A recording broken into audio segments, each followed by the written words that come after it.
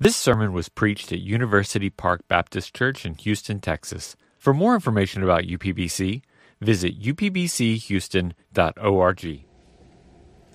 Luke chapter 6, beginning in verse 43. I'm going to read through verse 49. This is God's word.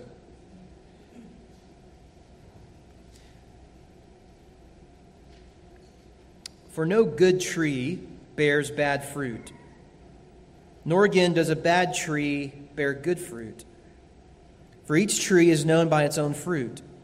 For figs are not gathered from thorn bushes, nor are grapes picked from a bramble bush.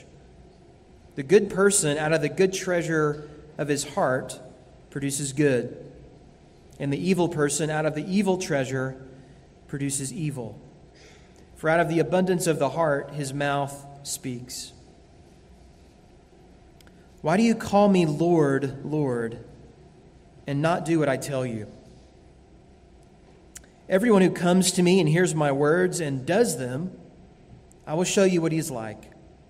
He's like a man building a house who dug deep and laid the foundation on the rock. And when a flood arose, the stream broke against that house and could not shake it, because it had been well built. But the other one, who hears and does not do them, is like a man who built a house on the ground without a foundation. When the stream broke against it, immediately it fell, and the ruin of that house was great. Let's pray together.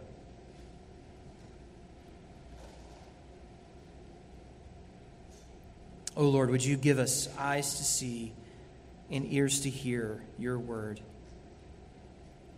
Would you do the invisible miracle of regeneration this morning in the hearts of those that are here that don't know you? Would you give them a heart of flesh? Lord, would you do the comforting work for those among us that need the comforting grace of the sustaining grace that's found in you in the gospel through life's storms? And Lord, would you wake some of us up who are sliding to destruction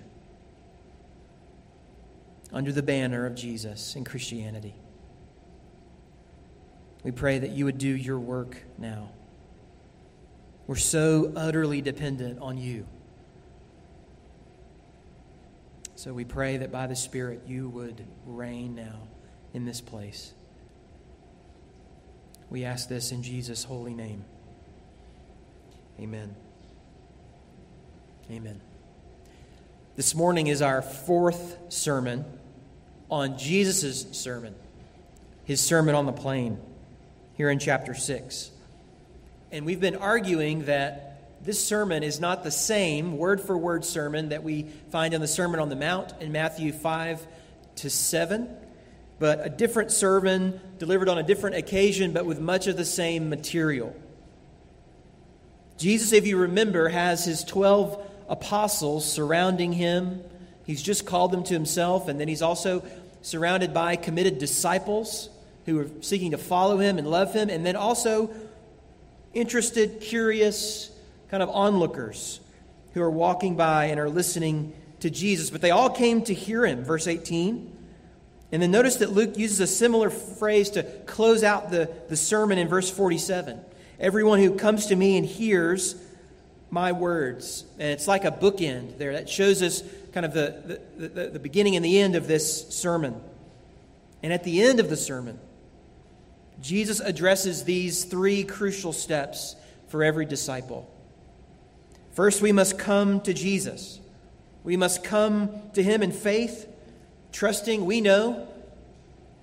his righteous life lived in our place, his death on the cross for us, his resurrection from the grave to give us new life.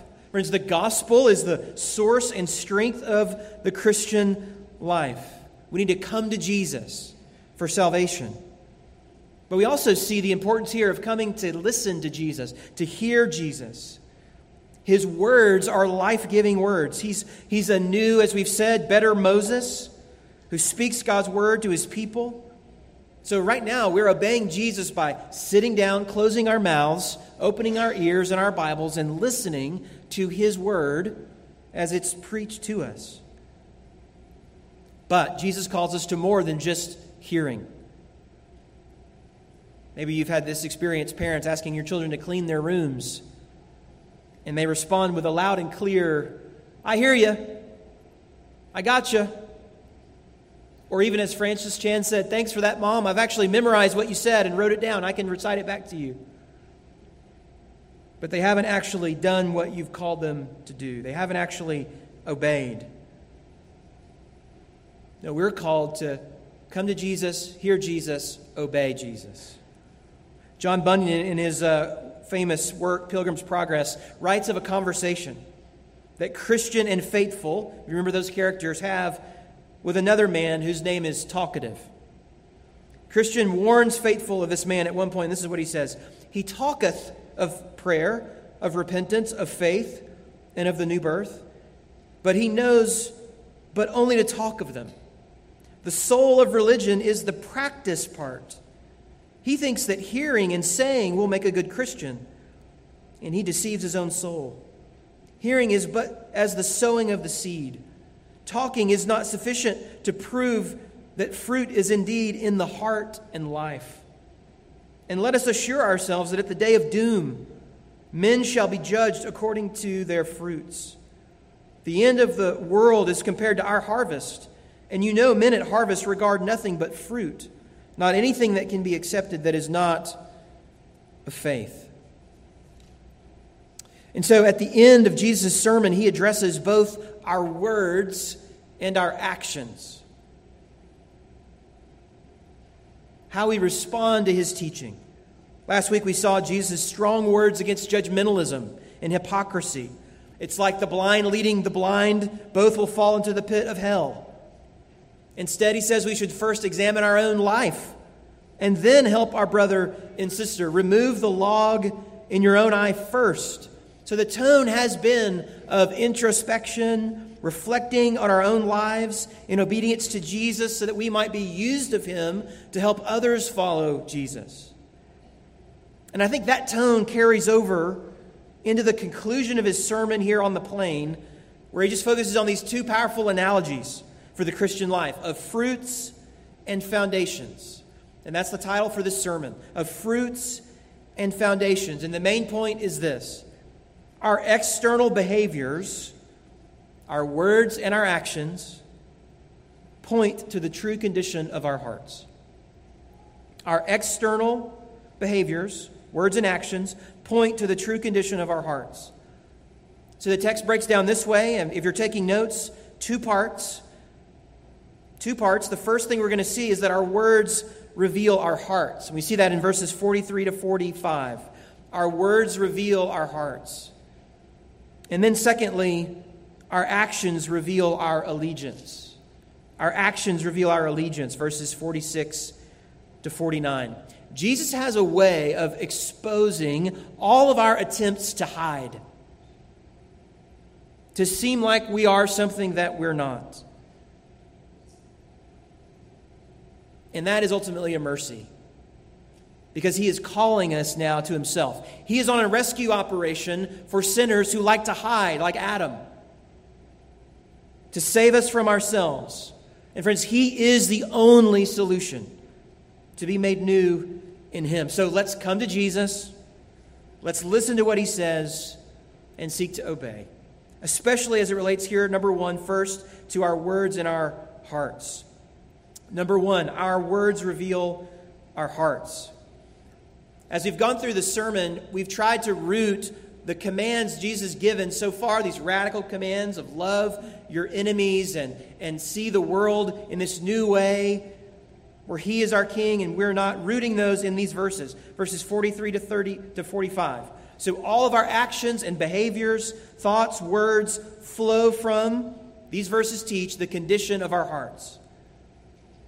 So all of the things he's been calling us to, living by the golden rule, treating others how we want them to treat us, giving abundantly, those are all flowing from this kind of heart that's been made new. Not perfect, but been made new, alive. And that's the point of this tree fruit analogy that he makes. Let's look at it again. Verse 43, for no good tree bears bad fruit, nor again does a bad tree bear good fruit, for each tree is known by its own fruit. For figs are not gathered from thorn bushes, nor are grapes picked from a bramble bush.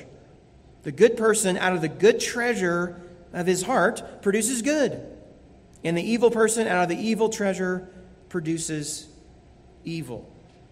So he's taking a lesson from horticulture and applying it now to humanity. A tree always bears fruit of its kind. So he just lays it out. You don't pick figs from thorn bushes, ever. You don't find figs ever on a thorn bush. You don't pick grapes from a bramble bush. So we can remember the principle that Jesus is teaching this way. Simply, the fruit reveals the root. The fruit of the tree reveals the root of the tree, the type of the tree. And then as we're thinking about humanity, we're thinking about our own hearts, we can define fruit by our thoughts, our words, and our actions. Our thoughts, our words, and our actions. Those things are windows, those actions are windows into the condition of our hearts. And Jesus here is going to focus particularly on one of those three, our words. Our words. Notice there again in verse 45, he gives you this analogy between the tree and its fruit, and then he's got that word for, verse 45. For. That means he's been giving us an idea, and now he's going to explain the idea. He's going to give the reasoning behind the idea. For, out of the abundance of the heart, the mouth speaks. Out of the heart, the mouth speaks. The mouth gives voice to what's in our hearts. The fruit reveals the root. And so that means there's a direct connection between the people that we are on the inside and the lives that we live on the outside. We will produce the kind of fruit that it is in our nature to produce. So the reason we say and do the things that we say and do is because that is who we are. I often will try to separate this reality. Separate my heart, which is this thing you don't understand, you don't know, you can't see, it's invisible. Don't judge what's in my heart, from my actions. So I say things like this. We say things like this. I didn't mean what I said. I did not mean to say that. I didn't mean it. That's not really me. What I did was out of character for me. He's a really good kid deep down. I know he's done these things, and I know he's on this path, and he's XY, but he's deep down, he's a really good kid. It helps us to feel better. But it's not what Jesus is saying.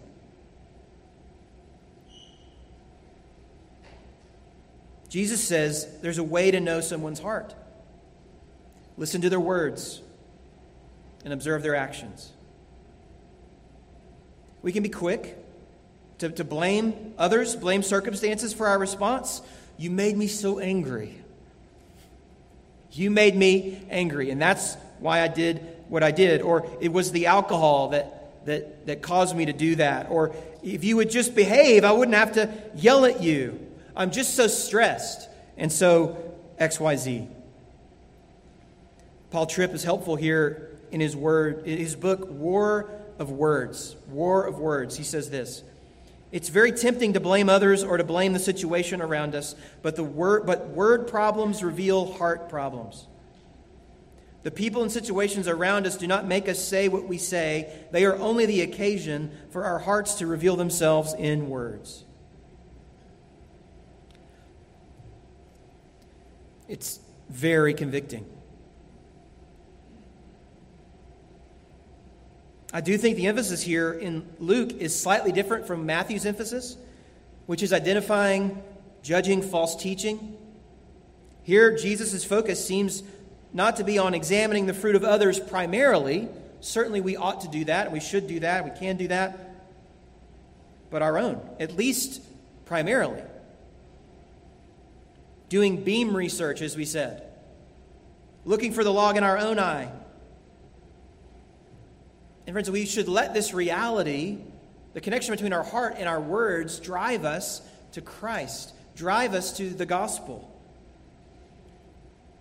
It can be confusing if we don't think about this in light of the new covenant in the gospel.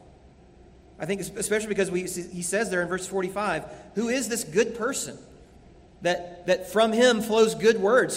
We know who the evil person is, but who's this good person? Well, the Bible does teach us, doesn't it, that the heart is sick and desperately wicked. It's dead. It's numb to God. A heart of stone, an idol factory, a throne for the worship of self. But friends, Jesus does not leave our hearts unchanged when we come to him in faith. He hasn't come to motivate us, not to lead a Christian pep rally, that we might try harder and do better. That is not good news. We might get excited at first, but over time, that is terrible news. We need a much more radical transformation than that. And that only comes through the new covenant promise of being born again through faith in Jesus Christ. Listen to the way that promise is given first in the Old Testament. I'll mention one place in Ezekiel 36, verse 25. This promise from God to this stubborn, obstinate people, Israel. I will sprinkle clean water on you. You're failing to obey this old covenant? Here's what's coming in the new covenant. I'm going to sprinkle clean water on you, and you shall be clean from all your uncleanness. And from all your idols.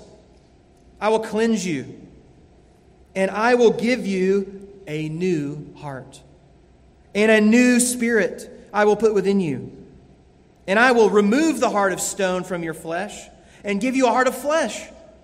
And I will put my spirit within you, and cause you to walk in my statutes, and be careful to obey my rules. That sounds like good news. That God would be the actor? That God would come and invade my life? And he would do the saving? He would do the replacing, the causing? That's good news. That's the passage Jesus points Nicodemus to in John 3. Is that passage in Ezekiel. You must be born again, Jesus says. John 3, verse 5. Truly, truly, I say to you, unless one is born of water and the Spirit. That water that sprinkles you, that cleanses you, that Ezekiel promised, this new covenant promise and regeneration, and the Spirit coming to live inside of you, he can't enter the kingdom of God. That which is born of flesh is flesh. That which is born of spirit is spirit. Believer, you have this if you're a Christian here today. You have this new covenant reality in your life. When you put your faith and trust in Jesus, you are born again. We're given new eyes to see and a heart to believe, and we do. Suddenly, Jesus matters to us. He's more than just what our parents or grandparents talk about. He matters to me. He's more than just someone in books that I've read about or a cultural reality that I see people talking about. He's beautiful. Beautiful. Righteous. And I'm coming to him in faith, in trust, completely. Friend, I hope you see your need for Jesus. I hope you would come to him in faith. Because if you do, he'll give you a new heart. And that heart will produce good fruit. That tree that's remade will produce good fruit. He'll take you from being dead to being made alive. That's what Paul talks about in Ephesians 2. It's by grace you have been saved, he says in Ephesians 2:10. For we are his workmanship created in Christ for good works, which God prepared beforehand that we should walk in them. So these good works flow out of regeneration, this life that's been transformed and changed. These things look like this. Galatians 5:22. The fruit of the Spirit is love, joy, peace, patience, kindness, goodness, faithfulness, gentleness, self-control. Against such things there is no law. And those who have belonged to Jesus Christ have crucified the flesh with its passions and desires. Hear that. The fruit is of the Spirit, not of you. Fruit of the Spirit. There's been a new tree planted, a holistic transformation, and it is now bearing good fruit. Jesus changes us from the inside out. But as long as we are in this body and we live in this world, sin remains. We live in a sinful world. Sin remains in our heart and our lives. But now there's a difference. We realize it. We see it. And we repent. We notice the dark leaf on our tree when it sprouts. And it's not consistent with the lush, bright fruit that comes from the Holy Spirit. And when we notice it, we don't pretend that it's not there or explain it away. We hate it. We want to pick it and get rid of it and turn from it. And we do that by the conviction of the Holy Spirit with the help of others. So when we're confronted about our sinful words, which we spoke in anger or hatred, to injure someone else, to hurt someone else, our response should be not making excuses, not blaming, not saying it's not really me, but saying, you know what, that really is me. God is working on me for that thing, that sin that just came out. Usually I'm much better at hiding it. But now it's been exposed. And it's not you, it's me. I was angry. I know that I said you made me angry. But really it's because I'm angry. I'm angry at a lot of things at life that I treated you this way. It's not the circumstance, but my sinful heart. Prepare yourself for an Avengers reference. You know the part in the original Avengers where it's the battle in New York and this huge alien is coming. And here comes Dr. Banner. He's not as the Hulk. He's just Dr. Banner coming up on his little bike. And everybody's like, hey, this would be a good time for you to get angry. Usually from this point on, he gets angry when people hurt him. They shoot him and he falls down a cliff and then he turns into the Hulk. But then he just turns and says, actually, my secret is I'm always angry. And he goes and kills the alien. I think that's a great picture of what Jesus is saying. The heart is there. It's from the heart. Avengers reference over. If you're a parent, what a crucial principle to think about. Can't we just totally rule out excuses now? Excuses for our sinful behavior? Can't we just rule those out biblically? Expose them? And I'm talking about for ourselves as well. As attempts to dodge responsibility, shift blame, and instead focus on, aim for the heart and all that we're seeking with our children and in our own lives. That's where we'll see true life change. Not through just changing behavior. And that applies in all of our personal ministry. We're ministering to someone with a drug addiction who's got homosexual desires or lust is out of control, anger is out of control. We need to see that as a leaf on the tree and not focus everything we have, all of our energy on that one leaf. This person is a person. What are they rooted in? What's the life-giving supplement that's giving, animating their life? Is it Christ or is it self? So yeah, we're not the morality police. We share the gospel that changes lives. So J.C. Ryle says it this way: let us not give way to the vulgar notion that although men are living wickedly, and that they have good hearts at bottom. Such notions are flatly contradictory to our Lord's teaching. Is the general tone of a man's communication carnal, worldly, irreligious, godless, or profane? Then let us understand that it is the state of his heart. When a man's tongue is generally wrong, it is absurd, no less unscriptural, to say that his heart is right.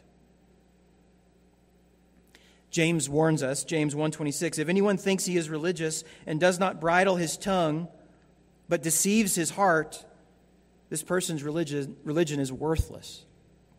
Worthless. Out of the abundance of the heart, the mouth speaks. So, friend, what do your words say about your heart? Especially those unguarded, unprepared for words. One author said that the tongue is like the sound system for the heart. Whatever's in our souls gets amplified through our words. But word problems reveal heart problems. And that's where Jesus wants us to focus. He wants our hearts so that he can have all of us. Everything else will follow. So does Jesus have your heart? Does he have your heart? If he does, it's going to show in your words and it'll show in your actions. That's the second observation. Number 2, our actions reveal our allegiance. A young Korean man went to visit the man who led him to Christ earlier in his life. And he said, he was excited. He said, I've been memorizing some verses from the Bible that I want to share with you. And the man was happy to sit and listen to this man quote, without error, the entire Sermon on the Mount. He quoted it to him perfectly. He had been working on it. And he listened and commended him for his work, but then he warned him to be sure not only to say the Scriptures, but to practice them. And the young man responded this way. He said, oh, that is the way I learned them. I tried to memorize them on their own, but they weren't sticking. So I made a plan. First, I would learn a verse. Then I would go practice that verse on a neighbor. After that, I found I could remember them. I don't know if that's what your scripture memory plan looks like. It's a little different than mine. He heard the teaching of Jesus, and then he learned it by doing it through his obedience. We're still early on in Jesus' ministry here, but notice here in Luke 6, someone's already calling him Lord. Lord. And already there's a disconnected understanding for what that means. So Jesus asked this penetrating question. I have a list of prayer cards at home on note cards. This verse is on there. Every week I want to look at this verse, pray through this verse. Verse 46, why do you call me Lord, Lord, and not do what I tell you? Every time I read it, I feel like I can just hear Jesus speaking to me. So to refer to someone as Lord, that is a term of complete submission and dedication. But to repeat it, Lord, Lord, is to give even more emphasis on this person's just commitment to this teacher. And yet there were already some in this crowd that were following Jesus in name only, connected to Jesus in name only. They heard but did not obey. And friends, let's be clear. Any teaching that would suggest Jesus doesn't require obedience for his followers is unbiblical. If we have in our mind that I can be in a state where I'm good with God because I think Jesus is who he says he is, but I live the way that I want to live, if we think that, we need to be confronted with God's word. That's not what Jesus is not calling us to get fire insurance, that we don't go to hell and then we can live for ourselves. He's calling us to trust him as Savior and Lord. Listen to the connection that he makes, just a few verses from John 14 and 15. John 14, 15. If you love me, you'll keep my commandments. John 14, 21. Whoever has my commandments and keeps them, he is he that loves me. And he who loves me will be loved by my Father, and I will love him and manifest myself to him. John 14, 24. Whoever does not love me does not keep my words. And the word that you hear is not mine, but the Father who sent me. John 15, 10. If you keep my commandments, you will abide in my love, just as I have kept my Father's commandments and abide in his love. John 15, 14. You are my friends if you do what I command you. So it's clear, isn't it? Jesus isn't saying just say that you love me. You should say that. You should confess that, Romans 10, 9. Don't just sing that you love me. but love me by obeying me, by doing what I've called you to do. Some of us have driven a wedge between love for Jesus and obedience to Jesus because we're thinking in terms of grace, and if I have to obey, there goes grace. But friends, we want to just listen to Jesus. Listen to what Jesus says. If you love me, you will obey me. If you love me, you will obey me. It's not your obedience that saves you. It's the evidence that you love the one who has saved you. You're not going to obey your way to heaven. God saves sinners by grace alone, through faith alone, in Christ alone. But that faith is never alone. It will always be accompanied by obedience to Christ. And even that obedience comes through faith.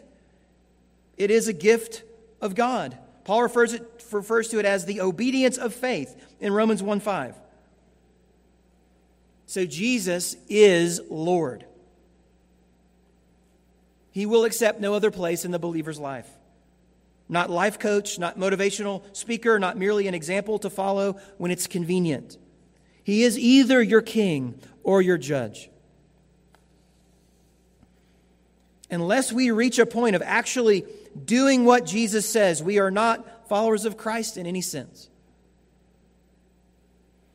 So we must come to Jesus, we must listen to Jesus, we must obey Jesus. We must give our lives to Him for His glory. So friend, if you find yourself here lacking in this department, what a grace to be here today and to hear the call from Jesus. To know that it's not Christianity to say that you're a Christian but have your life void of Christ. That's not Christianity. We may be able to make it look like it's Christianity for a while, but eventually our true condition will be exposed. That's the point of this next parable. So look there at verse 47.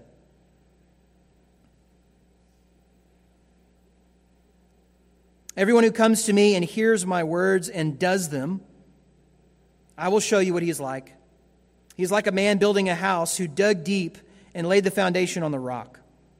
And when a flood arose, the stream broke against that house and could not shake it because it had been well built.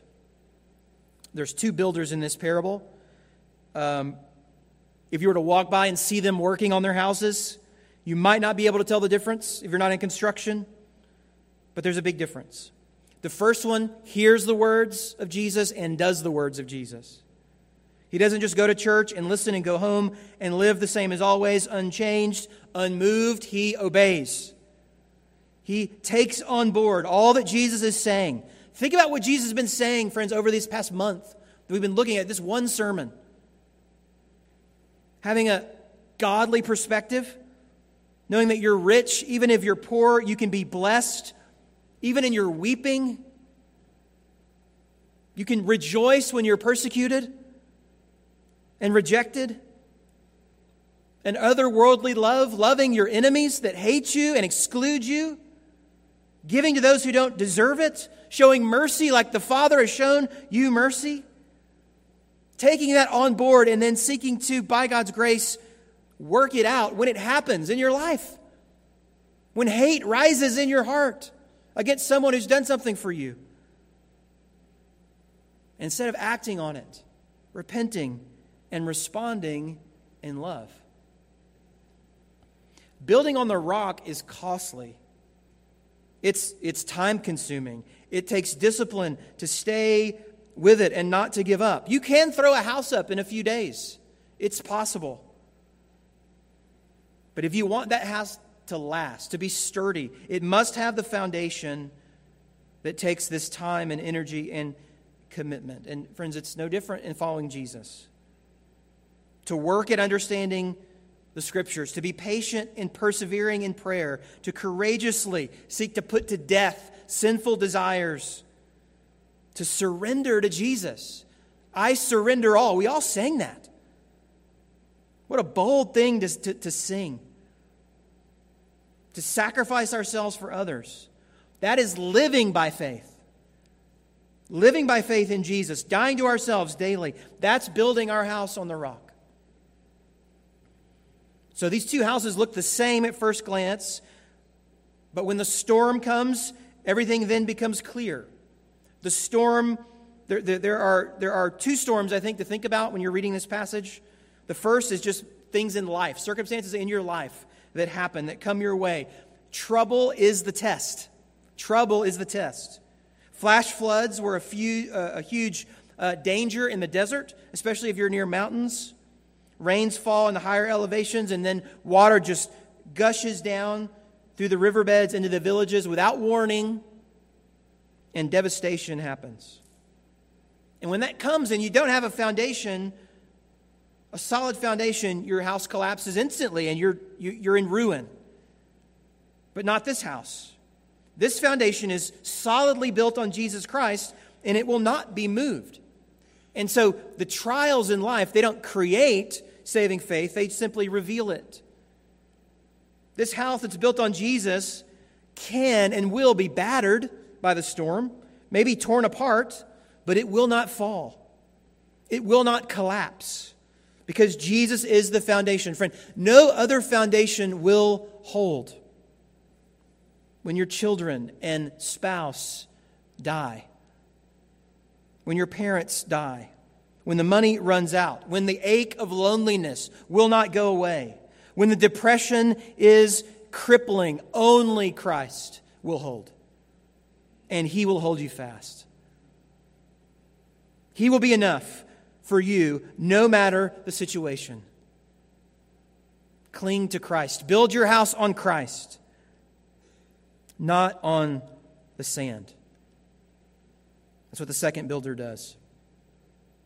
Verse 49, but the one who hears and does not do them, these words, is like a man who built a house on the ground without a foundation. When the stream broke against it, immediately it fell, and the ruin of that house was great.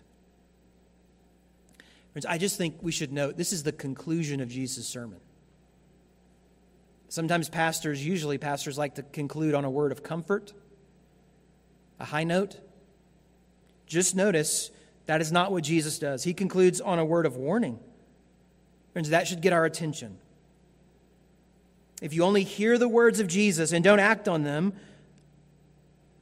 if you're a Christian in name only, if Christ has no part in your actual life, day in, day out, this is you. This is what you're headed for. Destruction. When life hits you, when tragedy and loss hit, you'll be washed away. Or if somehow you make it through life unscathed, the greatest trial awaits on Judgment Day. That's the second kind of storm that I think is alluded to here, the floodwaters of God's judgment. When Matthew speaks of it, he records this in Matthew 7:21. Not everyone who says to me, Lord, Lord, will enter the kingdom of heaven, but the one who does the will of my Father who is in heaven. I will declare to them, I never knew you. Depart from me, you workers of lawlessness. So you'd only be able to fake it for so long. Don't fake it. Don't fake it. This is not here to scare us, Christians. If you're a believer here this morning, linger on the promises that say Jesus will not let any of His children slip through His hands. This is not aimed at the believer who has a sensitive conscience, always doubting whether or not your obedience and your service to Christ is enough, if you're worthy enough for the gospel. Brother or sister, find rest in Christ and His work for you. That's the bedrock of your faith. Nothing you do or don't do is going to change that.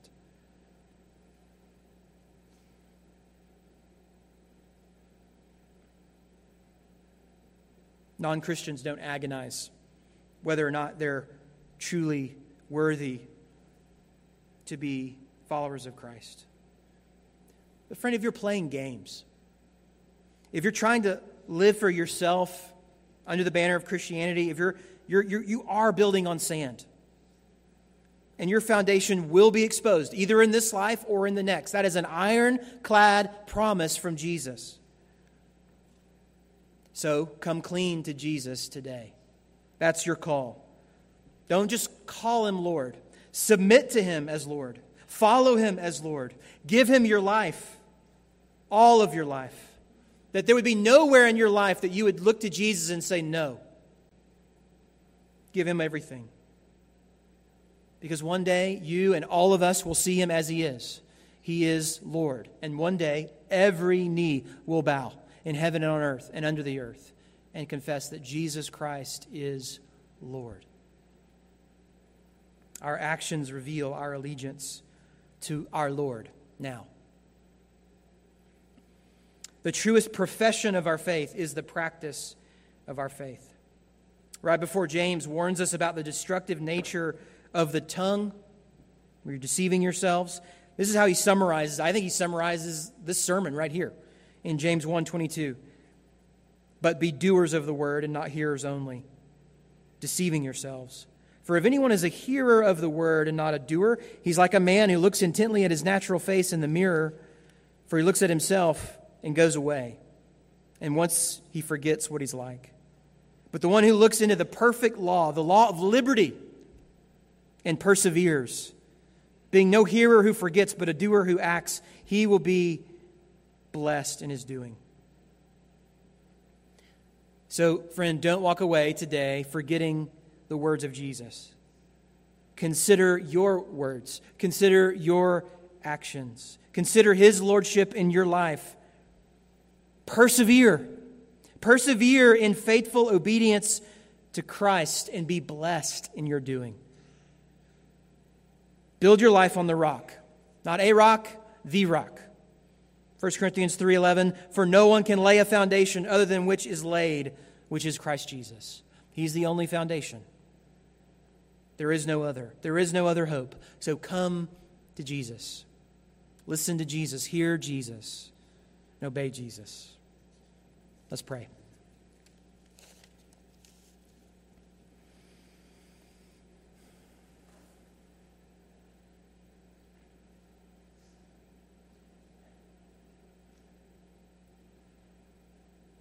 So, Lord, I just put myself right now in a chair in this room, hearing from you and needing to be acknowledging what's been said. Lord, your words are powerful and they shine a light on our hearts in areas that we would wish no one would see, but we know that you do.